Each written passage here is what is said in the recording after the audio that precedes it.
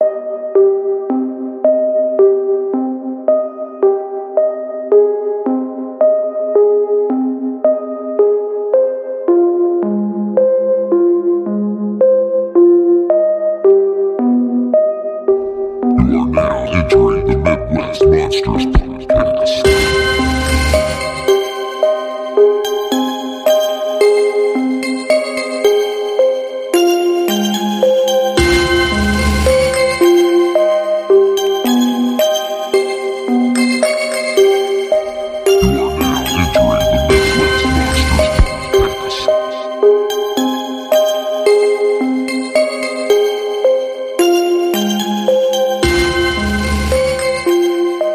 evening, ladies and gentlemen. Welcome back to another episode of the Midwest Monsters Podcast. I'm one of your hosts, Grizzly Abner, and I'm joined by Professor Wagstaff, Venomous Vinny, Hi, Toddy. Jason the McRib McCullough. Jason the McRib McCullough. Yes, friends, we have a special guest this evening. Friend of the show, Jason McCullough. Welcome. Glad to have you here. Thanks for having me. He's going to be recording a few episodes with us. I'll probably say that on every single episode that he's on. So just be prepared for that. we've faced a lot of adversity. He's earned it. We give him the mention each time. Yeah, absolutely. I appreciate it. Thank you. Yeah, That's nice. glad to have you. Glad to have you.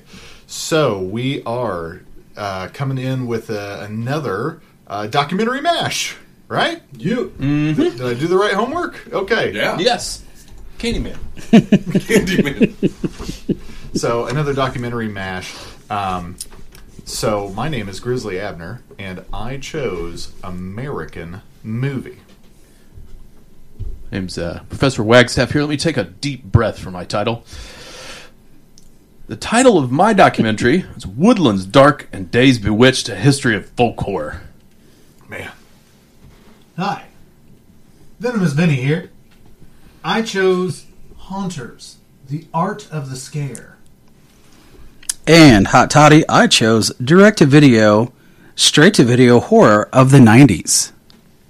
And collectively, we subjected Jason and gave him no choice. Or Just say. along for the ride. Said, watch it, nerd, or don't. So here we are. Hot Toddy, what are we starting with? We're starting with my pick, which is direct-to-video, straight-to-video horror of the 90s, 2019, written and directed by Dustin Ferguson. Old Dusty Ferguson. All right. You want to give us a synopsis? I think that was an alias. Well, synopsis for mine, it's about direct-to-video movies of the 90s. Good, good. Glad to have you here. Oh, boy. So I feel like a long overdue doc. It is still after watching this one because I liked it and didn't like it at the same time. But especially if you're a horror kid of the 90s and there wasn't a lot of coming out theatrically, there's definitely a whole market of straight-to-video stuff that I guess kids now would be like, it's straight to streaming. But for you kids out there, Dating everyone on the podcast. This was one of the most hot toddy documentaries I've ever watched. It was on brand, 100%. was it because it had space titties? No, that was the only part that made Yeah, me think, maybe Space not. titties didn't make sense. Maybe not. So, yeah. Direct to video. This is my first time viewing this one. Everybody else first time view? Yeah. Yes, 100%. And you can find this on Tubi, right? That is correct. So our listeners... Not Tubby. Listen, I knew it was pronounced Tubi. I was trolling you. I was trolling you. And now the tables have turned, darkness. When keeping it real goes wrong. I really enjoyed the inconsistent audio in this documentary. Yeah, I was going to say, like, are we just jumping straight into the actual filmmaking of it? It's bad. The filmmaking on this is bad. The subject matter is one thing, but the editing on this is atrocious. And I don't nitpick a lot of the technical stuff on this podcast, but this is bad. Like, so for instance, with a lot of documentary filmmaking, the key is you have hours and hours and hours of talking heads answering questions and kind of filling in, a lot of the gaps on stuff. With this, they don't trim enough of it off, and so you'll have a talking head meander for five minutes before they get to whatever point, which in most documentaries would have been a 10-second soundbite with B-roll. Changed the camera angle. Right. Yeah. They did the Office thing. Also was weird. Like, you could tell at one point Kelly Maroney keeps looking back and forth at him because I don't think she knows what to do. But that was my biggest frustration with it, because it's like two separate things, because the quality of the films and your interest in those films is one thing, but then the filmmaking of the documentary is another, and that's kind of what I'm ripping on. And I had picked a doc one time. It was one where it was about the old Halloween costumes, like Ben Cooper or whatever. The poor editing and direction of this reminded me of that Ben Cooper documentary. Except that was more linear. Yeah. Like, the audio was bad. Like, they were in a loud or an empty conference room. It was giant. It was no mics. It was just echoey as shit. This takes that to a lower level somehow, like, with how it's filmed. It's pretty... It wasn't put together like a linear thought. I have to agree. I was super excited for this, actually. I forget what channel it premiered on, but we don't get it around here. So I was excited to see that it was on Tubi. I actually had another doc picked, which I'll probably save for later. I had to watch this 3 times because the first 2 times I was like, I'll watch it later. And I think one of the words, I mean, I can deal with, especially a documentary, I can deal with sound and stuff. But they would talk about a movie, and then all of a sudden it would show a commercial for Puppet Master, and then it would show a clip from a movie that they weren't even talking about. It was definitely. I mean, there's just no self-awareness from the filmmaker, because they're literally poking. Jump in, Jason. Yeah, they're literally poking fun at the quality of these movies from back then, and kind of the rogue nature of it, and then making the best of the business. But the documentary looks worse than those movies did. Yeah, I think what we're all saying is that this is a direct-to-video documentary. Yes. Yes. I love that they would like go into great detail trying to describe a scene from a movie and then not show the scene from the movie. It's like they didn't have the rights. Right, yeah. right. Like they may have shown like a clip from the trailer, which maybe they could have got away with. But then when they're like, there was this part, and the dude comes in, and it's funny because he's trying to shoot his gun, and he's not even pointing in the right place, and we're topless shooting back at him, and I'm like, okay, and show us the clip. Show us those titties. It was like a drunk describing their favorite movie to you at a bar. Pretty much. It really was. It's strange too, because the talent's there, so he's got all these people he's interviewing. It's weird. Well, a lot of it too feels like listening to the guy talk about his high school quarterbacking days. I mean, like, it's just a lot of back patting and not as much about the movies as about how great we were, which is kind of unfortunate, because there's this whole niche of the horror community specifically that loves these movies, and that whole era of living in video stores, specifically Todd from this podcast, that loved renting everything.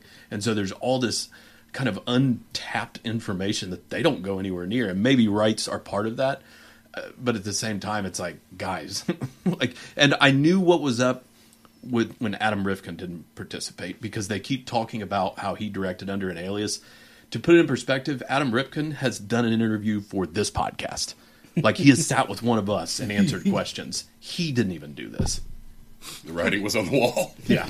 Yeah, and it seems like it looked to me, obviously, like the people were being interviewed after hours at a con, is what it looked like to me, the celebrities. So if you had them there, why didn't you have them together if they were on the same movie together, and maybe have them tell the stories together, a couple of them? And why not ask some questions of the people waiting in line at the con who were going to meet them, about, so you could splice in fan things about the movies, at least, if you don't have the right, you know what I mean? Like, You think the guy from Dolly Dearest was getting a con appearance? And that's another thing too. That guy was at home. Yeah, he was definitely home. How candidly to watch these guys, it's almost like getting a peek at what porn directors feel like about their craft. You know what I mean? Because it's just, it's not this Spielberg level, obviously. It's guys who are openly saying, well, yeah, such and such was hot at the time, so we were ripping that off. Yeah. And then going into it, like, you know, and they did make a living doing movies. They may and probably lived fairly comfortably, probably did better than me. But it's just very candidly like, yeah, we were ripping that off. It was like a prelude to like the Mockbusters. They weren't making Mockbusters; they were just ripping stuff off. Yeah, candidly. Well, and the weird thing is because like I thought, here we go, because like I love when they talk about what a movie was supposed to be. So like I like the like Dolly Dearest, I think some of the Puppet Masters where they get into what they were trying to do and what happened, but then it doesn't go anywhere with that either. So I don't know. I probably should have stuck with my original. My favorite part was the guy who's like, "Yeah, I didn't really have friends when I was a kid," and I'm like, "Because these are the movies you're watching." And nobody wants to hang out. No one wants to see this. That was me. Can we talk about? Can we talk about Jim Wynorski's Grecian formula that he had in his hair? But it's fun too because I mean while they 80% of the film are like as Vinny said, films you don't care about. There were they bring up Chopping Mall, they bring up some of those staples, Jack some of Frost. Yeah. Well, okay, I'll give you that. Better stop. Jack Frost rules. The table, I don't care.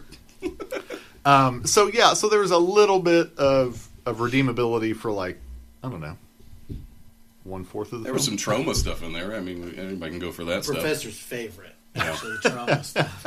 Yes. It's actually how he got his nickname when he interned with Troma. Yes. I am all about trauma. Here's the problem with this, and this is why I feel like the easiest way to note that this misses its mark, besides the obvious, is this is only going to be remotely interesting to people who already know about it. Like, you are not going to take somebody that didn't grow up in this era, have them watch this and go, this was great. No, I'd like to go explore this.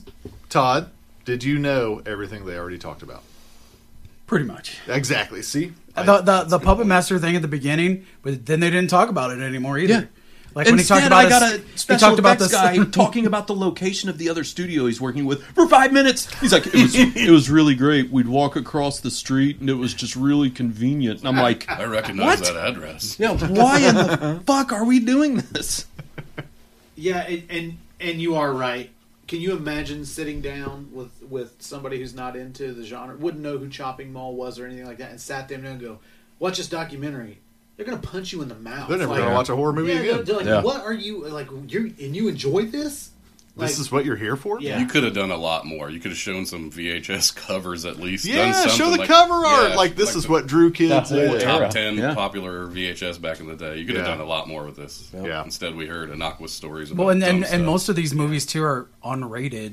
Like, they didn't even touch on that. Like, because a few of them technically weren't straight to video because some of them had small theatrical windows. But that was always the big selling point. Because at some point I'd be like, why is this unrated if it came straight to video? But and that was before the DVD era where just having boobies on a DVD menu made it unrated. Like, it would be like 30 minutes of added footage. So it's weird that they skipped over all of that. I never caught on to that either. I'd still have my wallet out. Cool menu. Like that. You still got that copy of Road Trip? Yes. I did learn a very important thing in this documentary. Ghoulies 4 was supposed to be a direct sequel to Ghoulies 1. I didn't know that. I didn't know that as someone who loves Ghoulies. Kinda. to learn about Ghoulies 4. But isn't Ghoulies 4 one of the famous worst ones that's ever been covered? Easily one of the worst films we've ever covered. Yeah. Yeah. So, direct sequel. So you know. Yeah. Which also doesn't make any sense. It doesn't make any sense. If you watch both those movies, that doesn't add up at all. Well, it's weird, too, because the first 3 had been cohesive. It hurt you to say that. Yeah. So. All right. We talked about the real world camera angles, right? We did on mic or off mic. Tiffany Shepis looking to her right 9 times. So awkward. All right. Well, I don't think we need to labor any more time on this, except for Evil Tunes popped up in this documentary, and let's go down Robert's weird journey here. Yeah, I had a real problem with the Mandela effect because I was positive that we had covered Evil Tunes for this show.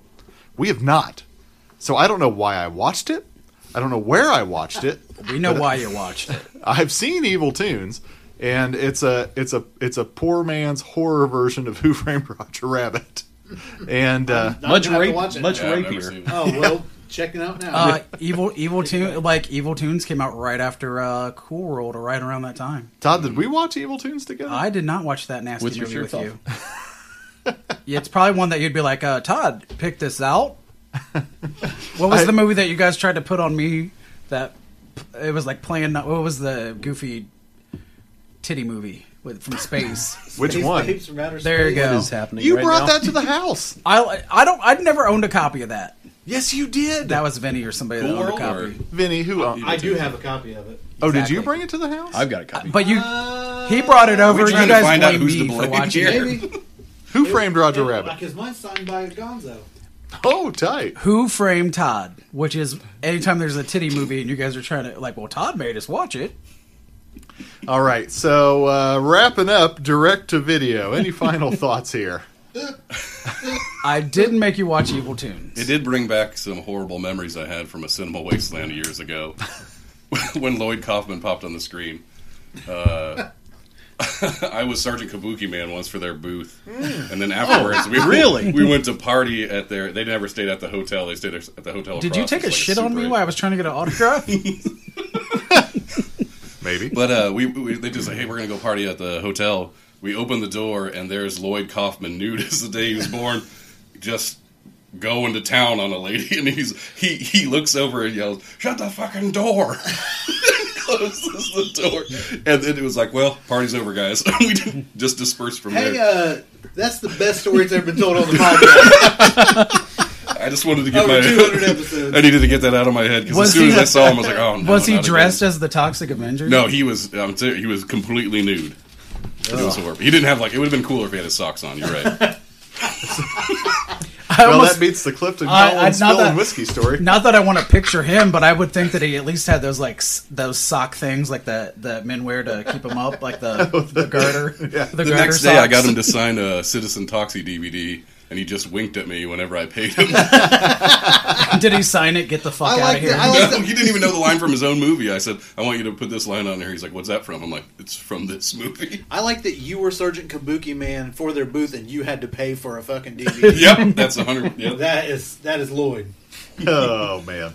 All right, I moving realize right of this along. group who our Lloyd Kaufman is. Todd, what's the next movie? You threw me off. Our next movie is Hunters: The Art of the Scare, 2017, written and directed by John Schneitzer. All the people were in camo in this one. Yeah, folks, I'll make it's make more sense to you. We're doing this in a horror podcast. It's Haunters. What did I You already say? scared? You said Hunters. I thought I said Hunters. You got me drunk. All right. So I picked this one. I picked this one because number one, I've seen it before, and it's my favorite kind of documentary. Documentary weirdos. We've already covered the American Scream. Okay, I was Yep. just getting ready to ask. I'm glad you because Every time we've done one of these shows, I think there's been a documentary that has American in the title. I was confused because I thought we had already done this movie or watched this movie, but that was the other haunted house movie.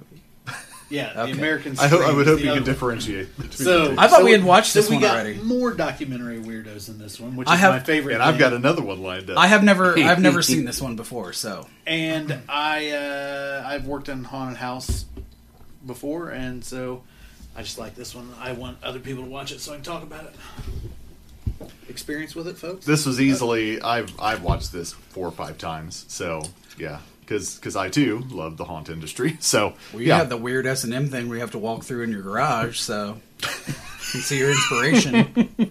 Lifting weights in a gimp mask. what Toddy is talking about is I have a No, don't clarify. No, Don't just leave it. clarify. Fine. No, You can never, clarify. never let Thank him know you. your fears. Is all I'm saying. I once had to try to escape a Walmart plastic bag wrapped over my head while I entered. well, I poured pixie sticks down his face. What's happening right now? Roll with it, bud. So yes, it follows a few different haunters. Not necessarily, they're not all home haunters. No. You cover There's things. some professional haunts. Yeah, like Blackout and Not Scary Farm and things like Those are- that. But yeah, It was the first time viewing for me. It kind of felt like the American Scream, but people I don't want to know. That is on point. Jason, have you seen American Scream? I have seen American Scream. Good. Yeah, I've seen this a couple times. Yeah, I really enjoy because I've home haunted for years, and then moved to now I do a museum. We decorate. Yeah, so plug it. Tell them about it. It's just the Adams County Historical Society. And it always has a different name, whatever the haunt. Speaking of Adams County, can you get me out of a speeding ticket? I'm working on that, okay. Todd. I'm working on that. Thank you. Also, I'm not going to sleep with a cop. Also, I tried, but that's how I got the ticket. For speeding? Yes. He's going too fast. Well, I was speeding, but I was trying to sleep with him. I think that's how I got the ticket. Your haunted house, though, is it the fun haunted house or is it the weird? It's right in the middle. So we're just trying to raise money for the historical society, so we keep it like $5, and just it gets scarier as you go through the house. That way, kids have chances to escape. If they don't like it. So I don't tell you my fear and you make it come to life. Do you make people eat their own barf? No. I also don't make employees pick up someone else's barf and throw it in the person's face. Jesus. That's an allusion to the documentary we're talking about, folks. We're back on track here now. Long way around, but here we are. Professor, what'd you think about it? Oh, yeah, you already said. Toddy, what'd you think about this? I liked and disliked. I did not like any of the... Like, that guy was too much. Like, I love... I was just going to ask. We're going to spend some time on about him. That guy's rough. I love horror movies. I love haunted houses. But you're killing the fun for anybody. Like, when somebody's asking you to stop, like he's a whole other level. How they've not gotten in trouble, I don't know. But yeah, we'll go further into that. But... No one knows what the fuck you're talking about right now. Well, that's what is this guy? That's just me in general when I talk. But so before I let Vinny introduce maybe some of the main characters, one interesting thing is right at the beginning. It says that 32 million people a year go through a haunted house.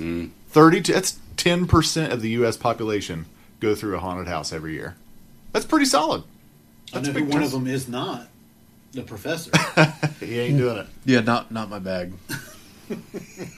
not my thing. Remember, Abner, that he is scared of snakes. That's a huge part of it. Yeah. And they are frequently at these things. And now I've got this red-tailed boa constrictor. Better have that safe locked. Let me lock the door. Can I just briefly say I've never seen him run so fast as... was that a Days of the Dead? Where were we at? Yeah, it was. Listen, I'm just going to be honest here. It was in Chicago, and I actually shoved a woman. You shoved a woman and Paul Sorvino. Yeah, I just met Paul Sorvino and came around the corner. Paulie, you pushed Paulie? Yeah, and it was a massive snake, and I went, nope, god damn it, and I shoved a woman that was in front of me just to get away from it. Does the size of the snake matter? Doesn't matter, but that didn't help.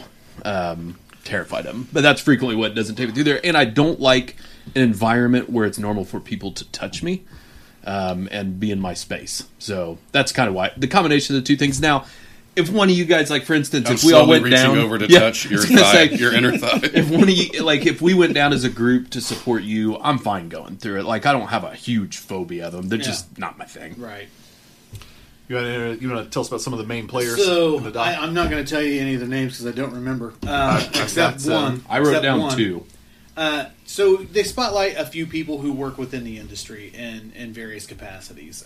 You have a guy who does a home haunt with his family who has yearnings of possibly going pro.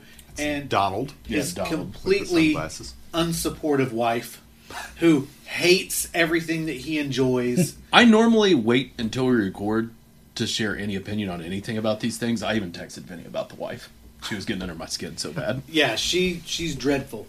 So there's which part was it? The $300 budget she gave him? Just that every time he expressed any joy for something, her immediately being condescending and just a fucking asshole. And constantly stroking him, like, but we're going to get over that next year. Yeah, and he's not going to do that laughing about it. That's why I'm Remember, single. we don't talk about Halloween after October. That's the guy that gets forced into pajamas at Christmas because he's like, I have to do this. Yeah. So we've got that guy. And then we have another woman who has been a haunt actor for years and years and years. And Shar Mayer. She's kind of in the twilight of her acting. She years. seems like the local lady that introduces the teenagers to cool beer and Fleetwood Mac. Yes.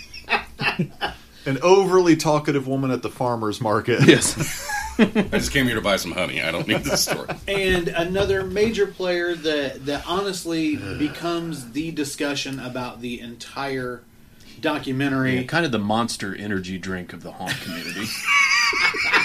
It's even nice that you would say Monster and not some like shitty off-brand. Like Bang or something.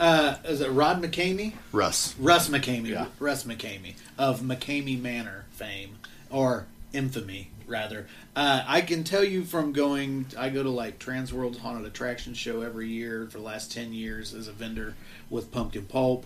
I also I go to Midwest Haunters Convention every year, yada, yada, yada. Russ is there a lot of the times. But I can tell you from the haunt groups I'm in online and in person, McKamey Manor is the scourge of the haunt industry. The majority of the haunt industry fucking hates that it exists. Because... with good reason. Mm-hmm. And most of it, allegedly, is P.T. Barnum. A lot of what Russ McKamey is saying is just horseshit to build up the infamy. So, that's the main... Is there anybody else that I'm missing? Nope, that's it. Okay. Yep. What if I give you the 2 cans of dog food and you go through it and come back? Tell us about it. Actually, one year I was at one, and Russ was walking through the con, and I took a picture of him and sent it to Abner and said, "Hey, man, good news, I got you and your wife signed up."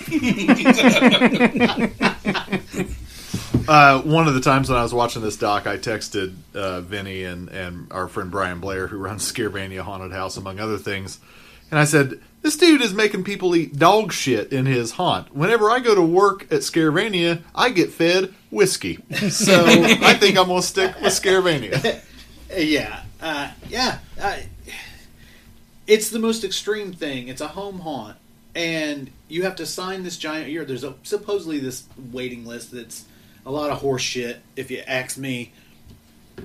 But it's this extreme haunt where you go through it and he videotapes you the entire time. And you get tortured. They don't let you out. There is no safe word. You are theirs for as long as they want you there. Doing gross out shit. If you puke, they will scoop it up and put it back in your mouth. They'll waterboard you. Yeah. If you die, you die. As the one guy was like, "I died." Yeah, a guy's heart stopped in the documentary.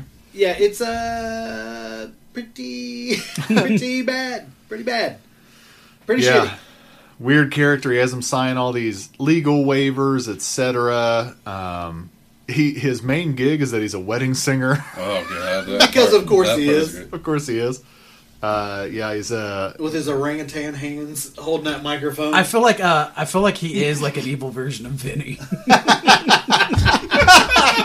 He's Bizarro World. Yes. Yeah, handsome. They could have done something about this guy when they showed the picture of him in the Navy with those glasses. They should have known something was up. The interesting thing I think about this is initial impressions of these guys look like Donald should be what we end up learning is Russ. Yes. The guy who won't take off the fucking sunglasses for anything. You would think is the guy that's making people eat dog shit. You can't buy dog shit on a $300 budget. Yeah. Instead, he has to wear glasses because his pupils don't... they're dilated. They're dilated And permanently. Because his brothers beat the shit out of him. Yes. I was going to say, no, we get to know his wife, and then you realize why he wears his sunglasses all the He's time. got black eyes. She gives him black eyes. So he doesn't have to look at her. No, I think it's kind of gross that he lumps himself in with this community, to be perfectly honest. Oh, yeah. I'm just going to jump straight in with Russ? that. Yeah. Yeah, this... Man, that's not a haunt.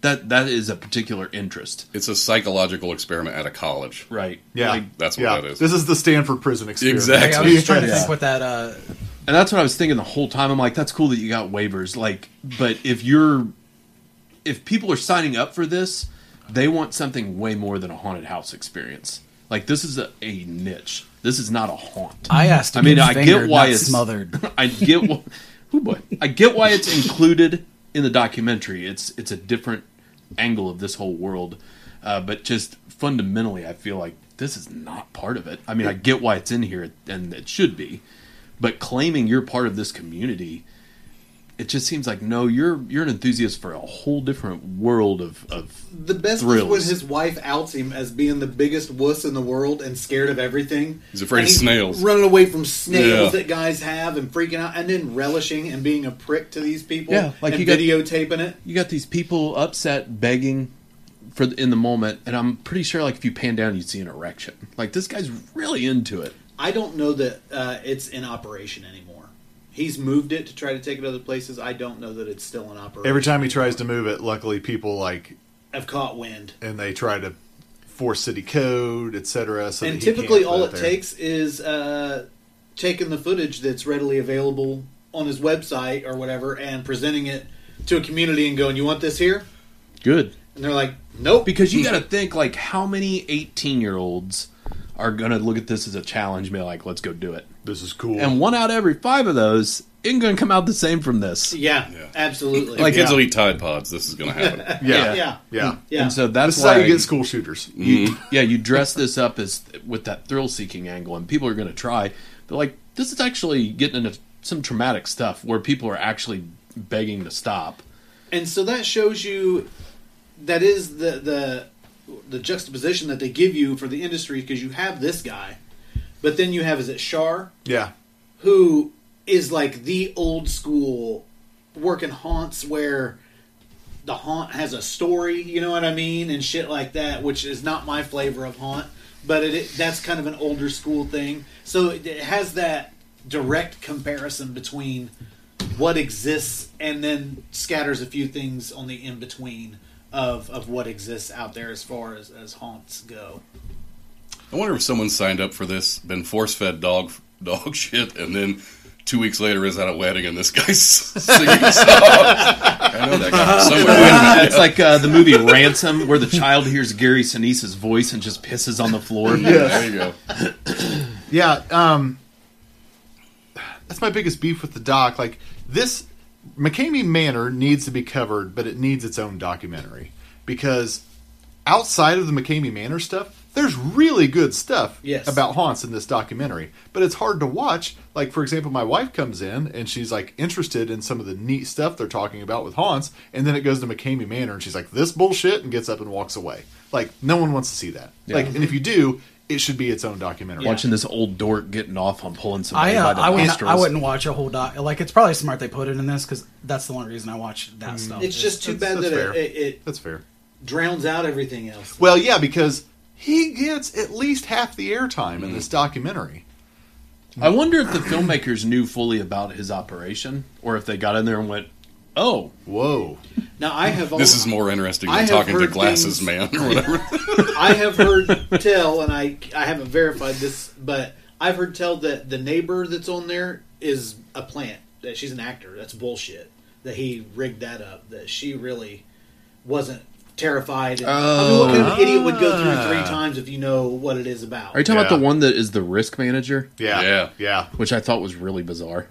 But yeah, they. I've heard that she was a plant. She wasn't even. The guy's clearly about his own fame. Like it's pretty obvious. Was anybody else more unsettled by his wife, who seems to be kind of half horny with all of it in her interviews, just kind of unaffected? I thought it was weird too when they started talking about how that they don't have, because they talk about the teacher and the student like throwing dog shit at the teacher, but it's like, we don't have kids no more, and I'm thinking it's going to lead off that, and it's like, well, we had a guy working here that was like fondling the kids. It was very weird that they had minors working this crazy haunt. Yeah. Other than that, so besides McCamey Manor, which I'm going to go on record here and say, fuck McCamey Manor. Anybody else wants to go on record saying that? You're not putting cockroaches in my mouth. And we can. I feel like the one guy's wife though should work for the original haunt. The guy whose wife hated Halloween. Who, by the way, should have to go through. Isn't it like he makes some kind of money or something, and now she's on board? Yeah, he finally. Now they compromised. Yeah. Now they're all back to now. She loves Halloween because he's making money. Oh, he's getting that dough. Puka, the unofficial 5th host of the podcast, has come in. She has burst through the door like the dog from Something About Mary on Speed. What's the dog version of the McCamey Manor? Bad girl. Dog shit. Dog trash. Dog trash. So, Yeah, like they talk about Blackout, which was a unique experience in New York City. Was that like Darren Lynn Bousman or somebody connected with Yes. Blackout? Yeah. Which was like an immersive haunt, which was unlike anything else where you had to sign like a waiver and stuff like that. So that stuff's really interesting. I never knew about Knott's Scary Farm until this. So it's Knott's Berry Farm, which is a big attraction out in LA, like a Kings Island or Cedar Point or something like that. Yeah, so I mean, there's a lot of great stuff in this documentary, but man, that McCamey Manor stuff just kind of drags on. I like that they talk about the history of haunts and home haunts, like Depression era, carnivals couldn't afford to make Youth for rides. Christ, Campus Life. Yeah, Campus Life, Youth for Christ. My dad was actually a Campus Life Youth for Christ haunted house worker. Yeah, and I keep pushing every year. I'm trying to get my campus ministry to do a haunt. And It's so foreign to me because when we do our home haunt, those are the people that show up and be like, "You need to stop this. This is satanic." Right. And you're like, "What? What? What? Yeah. Or Nerds. the ones that have their own haunted house now that's like, I'm gay and I've got AIDS. Oh, yeah, the hell houses. So, well, Haunters, The Art of the Scare. I'd recommend it. Oh, 100%. Yeah, it's Yeah, a good. It's definitely watch it. It's really well made. I've yeah. seen it probably 3 or 4 times. Yeah, for sure. It's one of my October viewings. Yeah. I like the guy who says, "I can't believe he gets people to pay for this," and they're like, "Oh, they don't actually pay," and he's like, "Oh, okay." Well. He turns right away. Yeah. He had a lot of harbored hate, and then immediately he's like, "Well, okay." All He right. is helping greyhounds. goddammit. By God, that's We a didn't worthy mention cause. that. Yeah, it's true. All right. Who cares if he has snuff films online? It's for the Greyhounds. For the Greyhounds. Any final thoughts? No, I would recommend it, especially if you like the one that we covered before, The American Scream, Okay. which I think is a stronger outing. But if Superior, you like yeah. that, keep going with this. Yeah. Yeah. We did leave out one character. There's another guy did a home haunt, and he kept making it awkward about how he said he was going to be the Red Queen as long as he had double D fake boobs. I forgot about that. And he kept bringing it up, and it's like, we get it, buddy. You're just That's a the one where, cross-dressing that home was the, home and haunt. it was That's fine. it's like, every year you're in drag. No, Yeah. you guys don't understand. I was dressed as a woman. Yeah, no, we get it. No, we heard you the first It's time. fine. right? No yeah. one cares. We just Yeah. don't care. Yeah. Yeah. I just wish you were comfortable with it. Yeah. That guy needs his own documentary, just like the other guy does. Yeah. All right. Good. Well, good choice. Thank you, Vinny. Yep. Moving right along. Hot Toddy, what's next? Next, we move along to Woodlands, Dark, and Days Bewitched, 2021. Directed by Kirla Genesi. Sure. Genesee. Sure. And it's also a 60-minute hour documentary. Say what? A 60 My minute mind hour? exploded. Give What that man a happened? shot.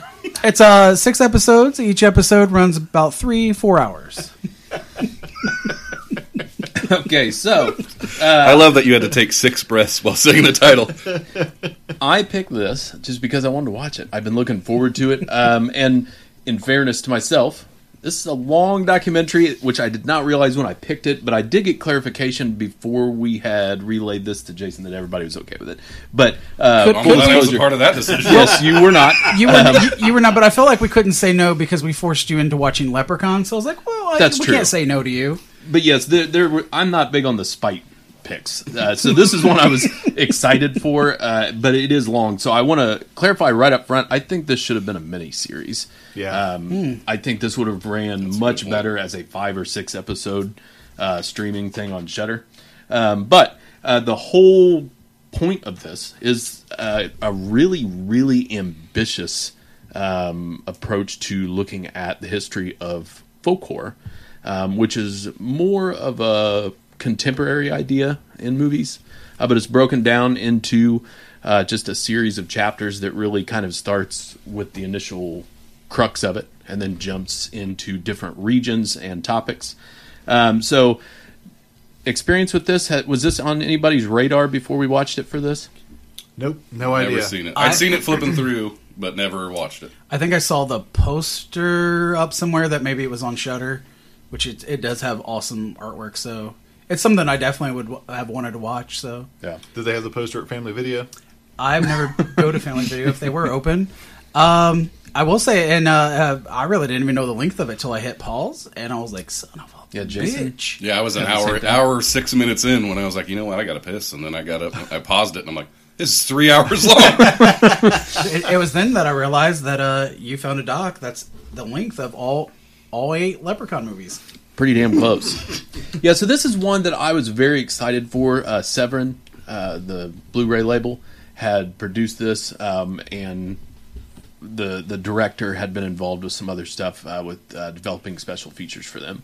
So it really involved into this documentary, and then they announced it alongside a massive box set, which I pre-ordered in a heartbeat. It's expensive. I normally don't blind buy that many movies, but this thing's cool. It tackles really kind of from a global angle what the documentary covers. Also, it came with a full-size replica of the Wicker Man. Yes. From the Wicker Man. Yes. I will be setting myself on fire when I'm done with the movies. But it's got a shit ton of movies. This thing is massive. But also, this is streaming on Shudder, and a ton of the movies it covers are as well. So if you get interested in some of the stuff you're watching, you can branch off and see them.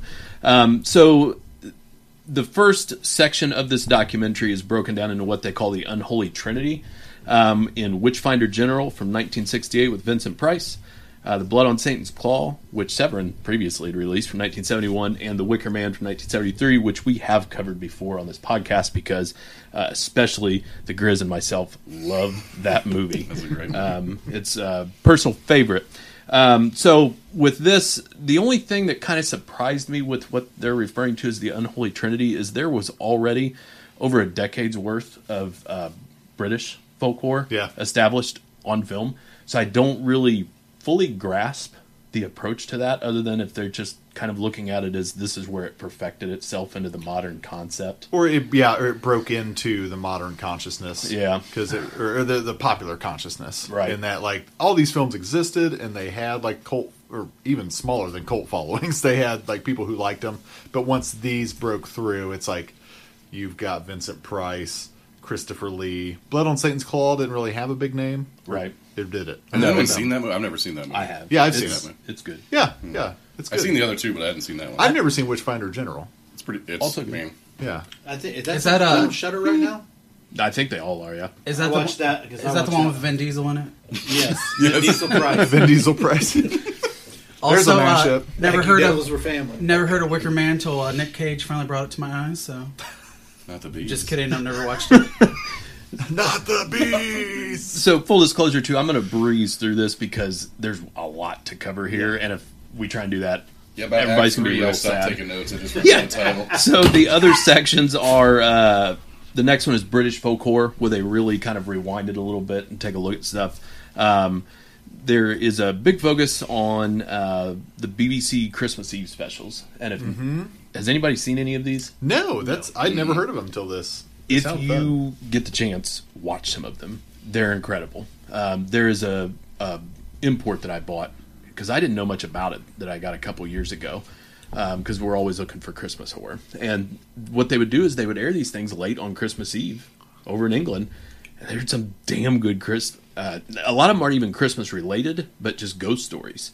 But a lot of it has. What an odd choice. Yeah. Well, you know. I mean, Christmas Carol is Yeah, the it's a ghost most story. popular ghost story of all. True. Never heard of it. But yeah, I It's just second to the Bible. It's a weird custom though for families to be like, yes, I would really like to watch some scary as shit ghost stories tonight. Right before I send the kids to bed and wait for Father Christmas. I was gonna say, Christmas at the Straight household's usually watching Troma's Mother's Day on Christmas Eve. So, but that sounds like a good time. there's one in there that they mention a little bit more than the others. Whisper and I'll come, which is fantastic. Yeah, I knew that was coming. We're all just teenagers. I'm a little sweaty on that one. Bunch of what happens if I scream? perverts. So the next section is paganism and witchcraft. Egg what? Paganism and witchcraft, and it's a light overview, and they really go kind of into some of the concepts there and in folklore, especially with feminism, which I think the director has a pretty storied past with her writing career. But they really jump more into the Wicker Man again there, is kind of one of the ones that they highlight, as well as the witch. And that's something that I really like about this documentary is they don't spend time just fixating on a couple of like 3 or 4 movies that you would expect. So that's the thing. If you do decide, like, if you listen to this podcast and you're like, I'm interested now, and you go watch this, you're going to want to write down about probably 10 to 15 things. PTO to use from work. Yes. Yes. Did everyone know what folk horror was? Like, is that as a genre? Like, I honestly didn't. I didn't know. I mean, I knew of those movies, but didn't know that that's what genre they place it in. What was interesting for me is I had a general concept of it because The Wicker Man had grabbed me so much in the past that I wanted more of that. And so I'd explored it a little bit. But with this documentary, what I realized is I had seen way more of these movies than I realized, but also that there were way more that I haven't than I realized. Like, it's just... I don't think I realized it was a subgenre. Yeah, I didn't... Yeah. A lot of the movies that I would have watched, I would have considered, like a witch movie, or I wouldn't have considered them part of that. I think the modern resurgence has really helped. It has. Yeah. And so, like, before this modern resurgence, like, I would say I was really into, like, what I would have called, like, rural horror. Or, like... Hometown horror for you? Yeah. Well, yeah. Southern like, Gothic. What's that, yes. like? Yeah, that's... Like Candyman, or...? No, like, I didn't know Chicago was rural. But, you know, like, Cabrini we always Green, joke about rural. Deadly Blessing, right? When I lived in Amish country, Deadly Blessing technically would have been folk horror, right? Yeah. That's Yeah. the idea. So, Sure. like... Witness? Yeah, sure. That one works, too. So, like... So I was always into, like, rural horror or hillbilly horror or some parts of the genre of hicksploitation. You just So- Did you created just it. make that Yeah, up? you No, just made I that promise you, hicksploitation. How long have you been is saying a real thing. thing? Were you surfing Reddit before this? Exploitation is a thing. So, like, I always, or Southern Gothic, as you said. So, like, aspects of folk horror, but never knowing the title of folk horror for me. Definitely. There's a line that I really resonated with me when they're talking about Witchfinder General, where he says, "He who fights monsters needs to watch that they don't become one." That's a Nietzsche that really quote. hit me. Yeah, that's pretty. I like that a lot. Yeah, it's a good Nietzsche quote. But a lot of these movies I'd never seen before. Some of them had, but I didn't really know that was a subgenre. So it was kind of neat you were learning. But I do feel like I have some sort of college degree after watching this. Then I also felt like the way they tell this story, is this what, whenever I tell a non-horror fan about a horror movie, is this what's going through their head? They're like, what's he talking about? I have no clue.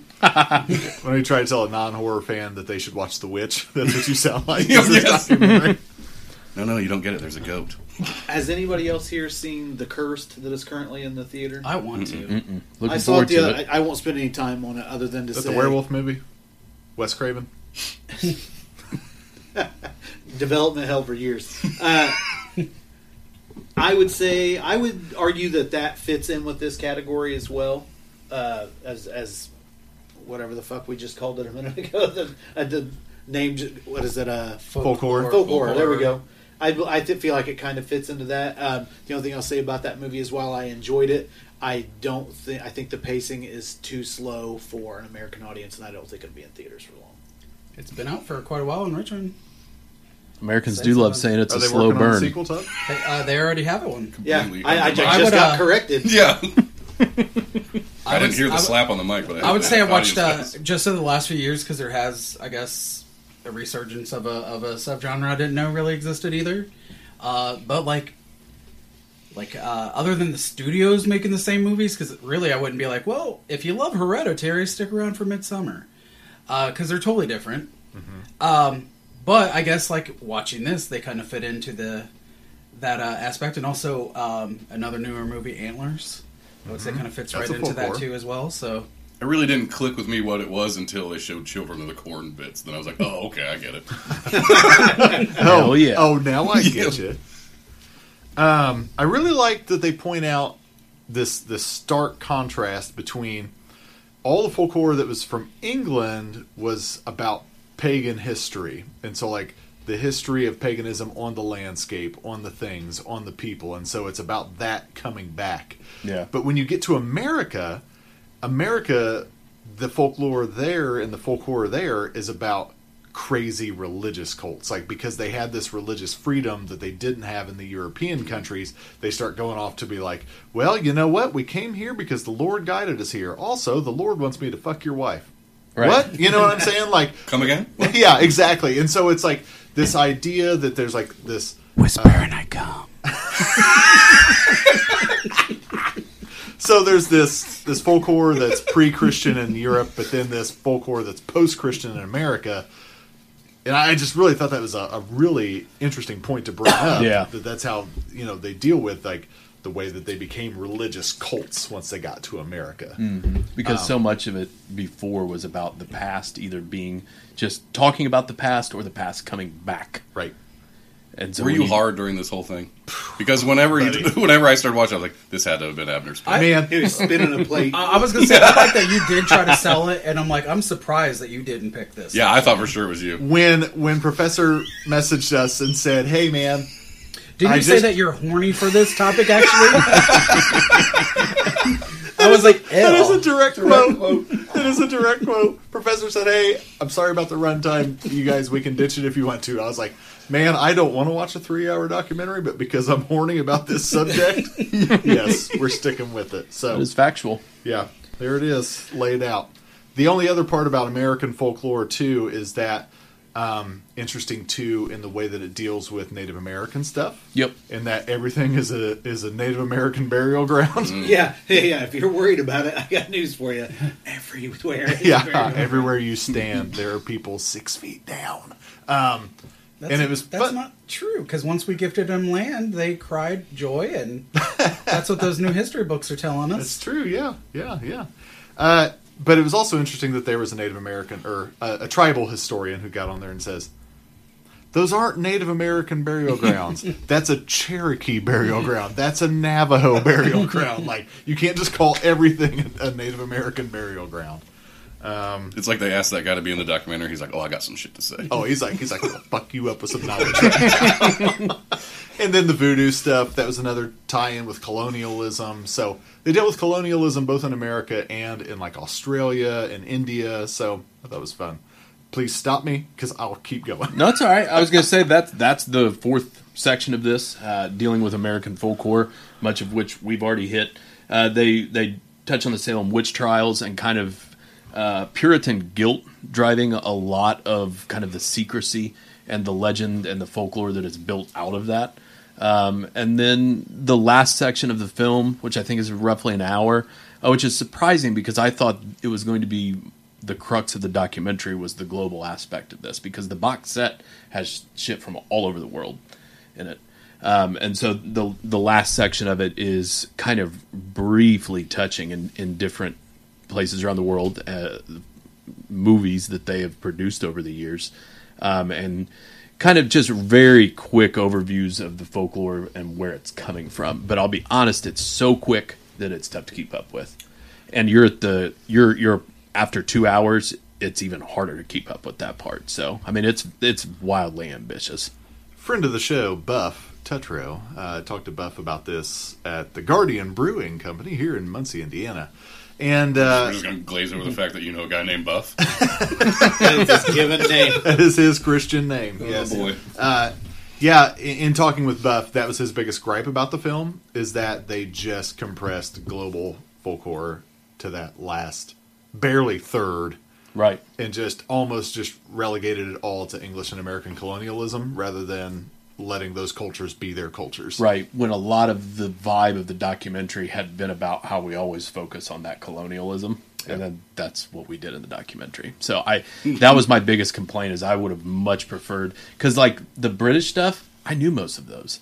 I didn't need as much time spent on that. I wanted to see more of the world stuff, but the cool thing is a lot of those are on Shudder right now, so you can at least explore the movies. Yeah, it definitely gave me a list of. I mean, I started writing down movies that I hadn't seen. It definitely gave me a list of movies to watch. I do love that they did briefly talk about Lair of the White Worm, which is a crazy movie. Yeah, that thing is wild. Yeah, anything Ken Russell does is going to be nuts. Second best to his film Whore. Just two movies I would like to recommend that aren't as common is Eyes of Fire and The Reflecting Skin. Eyes of Fire is from the early 80s. The Reflecting Skin is a Canadian movie with Viggo Mortensen. What's that about? And vampires. It's awesome. So those are my two random recommendations from this thing, but it is a gigantic-ass documentary, and I thank everyone at this table for sticking with it. I am was a big one. Eagerly waiting for the sequel for the Whisper and I Come, which is Scream and I Unload. I can't wait for it. They already made that. Don't Google it. Really stuck on that one. I also It took me the length of this to think of it. Don't say length or thick. I also want to thank everybody for thinking that I chose this, because I have lived into my persona of the mystical hillbilly enough that you all thought that mystical hillbilly. I actually, if it doesn't get inscribed, I'm chiseling that into your tomb. I actually pictured you watching this doc in the dark in like this weird camo swamp thing costume. He's in a ghillie suit. but with a weird, like, hillbilly moonshiner cartoon hat on. Oh, man. So I would recommend this to anybody that's interested. Maybe not just anybody, but if you're even slightly interested, it's a really well put together documentary. It is. And the beauty of really it, good. with it being streaming right now, you can watch this at your leisure. If I wasn't watching it with along with everything else that we had to watch for it, if I would have broken it into parts, I think I would have absolutely loved this documentary. I think that some of the choices that we chose for this one are entertaining, but this one, I think, not that it's not entertaining, but this one is actually very educational. Yeah. Oh, yeah. I mean, not just from a film perspective, but from a cultural perspective. Yes. Yeah. You're welcome. Yeah, I feel like if you did that paper on this in college, like you'd get an A. If you did it right. Like, For sure. it's pretty solid. Good. And yet another movie like we realize that you're Satan of the group because he's constantly influencing our picks for things that he wants to watch. Well, he's a mystical hillbilly. What do you want? I'm just scattering bones and tea leaves and spreading them out. What's I'm not sure if there's a word for it, but country voodoo. We're going to come up with it. Right over your shoulders, my hillbilly It's just tarot card set. shell casings and corn nuts. Did you say Acorns. Is that a tarot card set with I literally have a Larry hillbilly. is Larry the Cable Guy death? No, it's Phil Robertson. Richard Petty's the king and Elvis. All right, moving right along. Coming up to our last one by again, Professor. Thank you for choosing that. That was a treat. Is a good one. It was a real treat. Hey, Todd, what's our final film? Our final film is American Movie, 1999, directed by Chris Smith. Yeah. Boy, what a treat. Wow. It's been this is my first time watching this, and Whoa. yeah, it's my first time. I had friends recommend it to me before, and I'd never seen it before. Oh, what an honor. And 10 minutes in, I'm like, what in the world are we watching?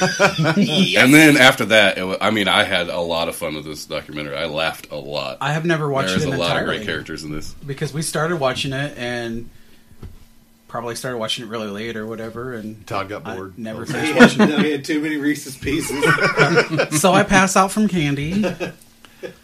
I was with Joe Barker one night at Blockbuster, and I think it was like buy one, rent one, get one, or something like that. And we were getting Beer Fest because Beer Fest just came out. And by the way, love Beer Fest. Broken Great Lizard. Speaking of 3-hour movies. Yes, 3 hours. And we were looking, and I remember I've seen this cover art forever. These two weird dudes on the cover, and we were like, "Oh, it is a documentary." And we were older now, and we were into documentaries. We were in our early to mid 20s. We're like, let's get it. Why not? And just Did you get it because it was free, or did you get it because you 'Cause it wanted was to free. see? Okay. yeah, Have you I just met? wanted that Have you met clarification. Robert? and it changed my life. This is easily in my top 20 documentaries. Right after this, did you apply for a MasterCard? I applied for a master's program in education. Man, American Movie tells the story of Mark Borchardt. How do you pronounce it? Borchardt? Yeah. I think that's how it Mark Borchardt up in Wisconsin wanted to make a film. He originally had been working on a film called was Coven the original film? He goes back to Coven. That's right. Coven. It's Coven. Coven. Yeah, Vinny. Coven. It's He's Coven. trying to make Northwestern when we first meet. All right, Northwestern is what the documentary crew is there for. But when they get there, he's like, man, I got to finish this. I got to do this or that. There's a lot of that. He's in the trying to documentary. finance it, is what he's saying. Yeah, so he needs to finish and distribute. I need to put this movie out in order to finish Northwestern. When we all have friends that do that. Well, yeah, that's kind I'm of going the to sell catch here. 3,000 units at $14.95 to make my money. So they're there to film the making of Northwestern. Step one. But we have to go back for him to make Coven, which he pronounces Coven because Coven sounds too much like oven. and we just follow the story. Such a Milwaukee thing to do. Yeah, Too. the story of this wild independent filmmaker in Milwaukee. I feel like this is such a crazy ass documentary that it almost feels like a made up movie. Yeah. Yeah. Because he's constantly like, well, it's not just him. I've got to get this done. I've got to do it. I got drunk last night. Well, it's the combo of him and his friend Mike. Mike seems like a character from a movie. Mike Shank. And I love how they pronounce vodka as vodka. Vodka. Vodka. I was really excited because there's somebody I could drink vodka with. But it tells you everything in the first 5 minutes of the film where they're like covering his woes. And he's like, man, I fucking owe this money to this many people. Fuck, I owe this much money to these people. And then he goes, oh, kick fucking ass. A new MasterCard with a $2,000 limit. That's always the where first thing I think where I was of. like, this is going to be awesome. And he was like, see, things work out, man. I'm out of money. Oh, look, my bank account got hit with a child support check. Oh, man, it was, I think, what draws you in. And so I go back to Vinny and I. Vinny and I talk about being documentary weirdos. Like, we're the weirdos who love watching weirdos. And that may be our spinoff podcast someday. Is documentaries. Like, because, like, this dude is so overly confident and charismatic that he draws you. Like, he could have been a televangelist in a different light. Like, because you just, like... Well, he's pulling people in, right? Like, people believe his bullshit. It reminded me of somebody who's so smart that they're dumb. You know what it reminded me of this time? Trailer Park Boys. Yeah, that's very true. Yeah. So, Professor, your experience with this film? I had watched this many, many years ago and hadn't been back to it in quite a while. So it was a lot of fun revisiting it, and it was a very different experience watching it as someone who's existed longer on the workforce than I did in public school at this point. Like, when I watched this back in the day, this was more comical than it was sobering. Some of the stuff now, yeah, a little different. Well, that's the thing, and that's the thing too. Like, you talk about, we all spend a lot of time at cons. We've been around people like this, and we've also like supported some people like this, and then like watched it go down in flames and been like, ugh, I've been the handler that had to walk this person out of the door. Yes, exactly. You gotta leave. And so, yeah, man, it's like it's more sobering than comical now, but still, I mean, it's still fun. I mean, especially for the quotability. There's a lot of good, non-stop quotes in this. There's a lot of bittersweet moments in it where you're like, oh, he's doing no, he fucked it up again. Yep, shit the bed. Yeah, I think the thing about this as I watch it is he putting on airs a lot, like, for the camera? Or do you think he's like that even when the cameras aren't on him? I think he's putting on airs, but the camera has nothing to do with it. Okay. I think he's always doing that. Okay. He's a P.T. He's Barnum. got a goal in mind. We've all known these people. It's going back to Russ McKinney. You can tell by the way he talks to Bill, that's 100% completely fake. But that's how he talks to everybody. Yeah. It's like they want the glory, but the hard work that gets there is one thing. But being judged for it is another. It's like finalizing something and getting it out there for people to accept. This hit different, and as you said, now that I'm an adult and I have known people exactly like this, it hits a little different because of that. I found this inspiring and humorous when I was younger, and I still have a lot of that, but it's also incredibly frustrating. You're telling me that I need to grow up? Well, no, I just see a lot of... Jason, we've invited you here tonight. I see a lot of people supporting somebody that they don't necessarily believe in. Like, they're giving a lot of money to this guy who's not fully respecting that opportunity. I love the Uncle Bill. He's so good. Uncle Bill is giving him money, but shitting in his mouth the entire time. Uncle Bill was the revelation. That'll be the day. That'll be the day. You gotta say it. You gotta believe what you're saying. And he's like, I don't believe anything you're doing. I don't believe anything. It's alright, it's okay. Jesus. Take 37. I'm not doing this anymore. That'll be the day. That'll be the day. He just keeps making Bill mix drinks, and he goes, it's got a good taste to it. He said, Bill, you want some Peppermint schnapps and Sprite? Yes, I would. He lights right up. Yes, I would. In the saddest Thanksgiving you've ever seen in your life. Oh, Bill. That's a wicked-ass toenail, Bill. Like, there are some parts of it where, like, because number one, you're like, man, you're using the fuck out of this sick old man. Mm-hmm. But then on the other hand, he's bathing him. The way he interacts with Bill, though, like, you can tell he enjoys Bill's company. Yeah. Right. Like, because those are the moments where Bill just comes off as less just a fucking grump, is when he'll crack a joke and he'll start laughing, and then Bill lets the facade drop and giggles too about it, you know what I mean? But yeah, old boy gave him a bath. Gave this old man a bath, son. Drunk bath. Yeah, a drunk bath. Let me put my legs outside this tub. No, Bill. Man, Uncle Bill. Especially the way he bullshits. He's like, well, I don't know, Bill, about the $5,000. Take a look at this picture. She wants to be in your movie. He says, ooh. Like, he plays Bill like a fucking trumpet.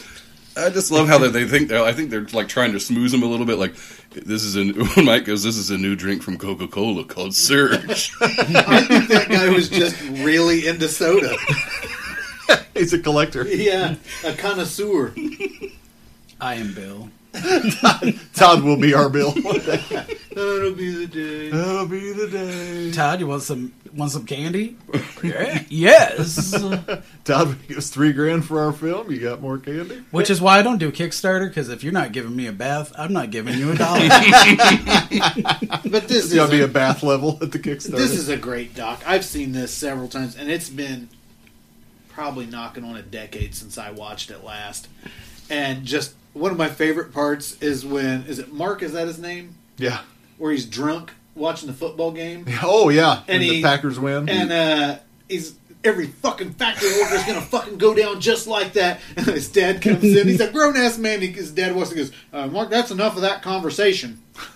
Dropping F words next to his mom, and then she's like, "He'll be okay tomorrow," and he's like, "Yeah, I'll be okay." He's pittering around the kitchen like you. Yeah, it's like, hey.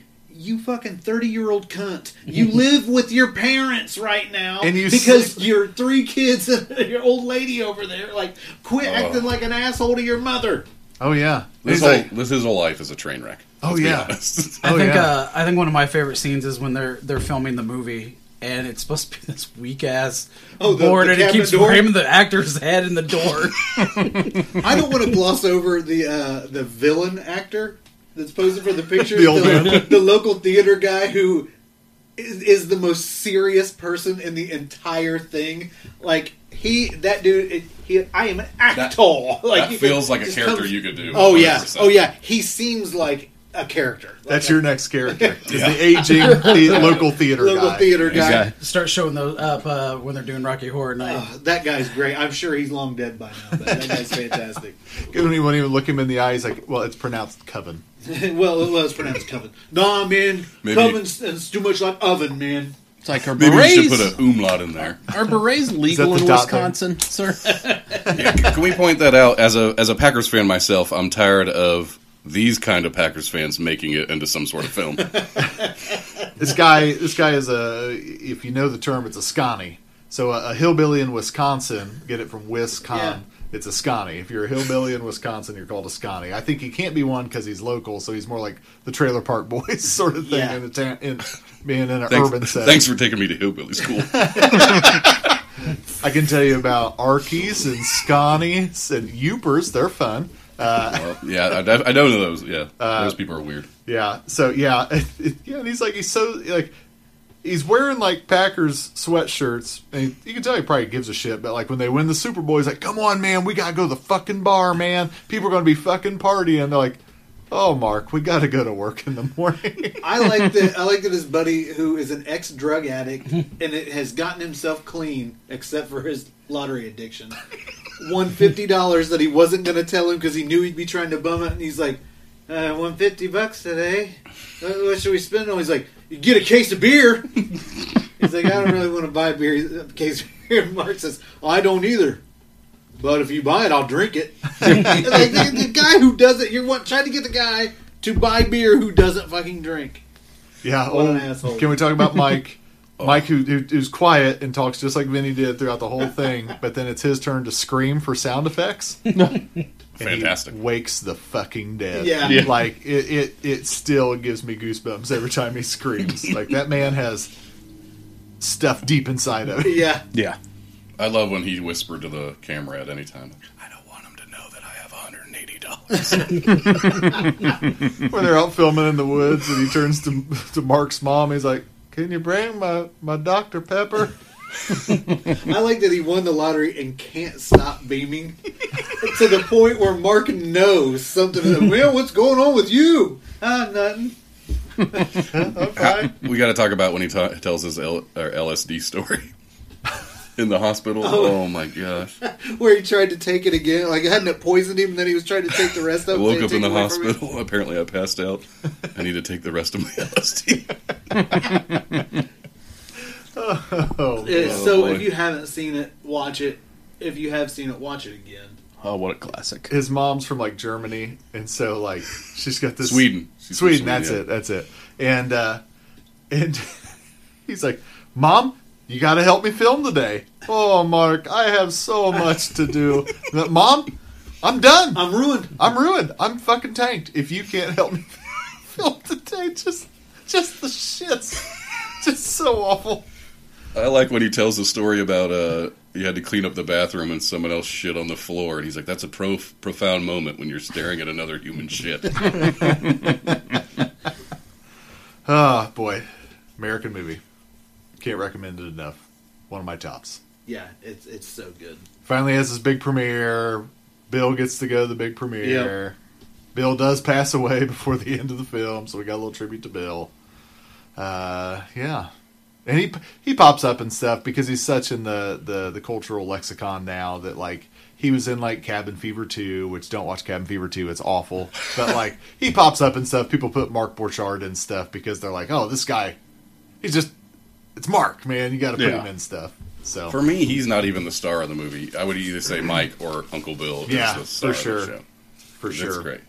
One last thing, I forgot this line where he's like, man, I love when they catch him in the morning and he's fucking hungover, like multiple times throughout the doc. He's like, I'm so fucking pathetic, man. I was watching fucking Casablanca last night, sucking down peppermint schnapps, and I'm trying to fucking call Morocco, man. You believe that? I'm calling Morocco. I'm trying to call the fucking Tangiers Hotel, man. How fucking pathetic is that? I'm gonna have to pay that fucking bill too. Imagine this man with 3 children, sucking down peppermint schnapps, trying to call the Tangiers Hotel in Morocco because he's watching Casablanca. Wow. Knows how to have a good time. Peppermint schnapps. Who's going to mix that? What do you have? With Sprite or Yes. 7-Up? My God. Sprite's we gave it. It's got a good taste. It does lead to him drunkenly eating that turkey leg, which is amazing. Oh, boy. Yes, American movie. Tune It in. hit too close to home for some of my family members. All right, friends. Well, it's been a lot of fun. We've had some good documentaries to talk about this evening. We're going to wrap it up here. Signing off for the Midwest Monsters Podcast. I'm one of your hosts, Grizzly Abner, and I'm joined by Professor Wagstaff. Venomous Vinny. Hot toddy. Jason the McRib McCullough. Stay Scary.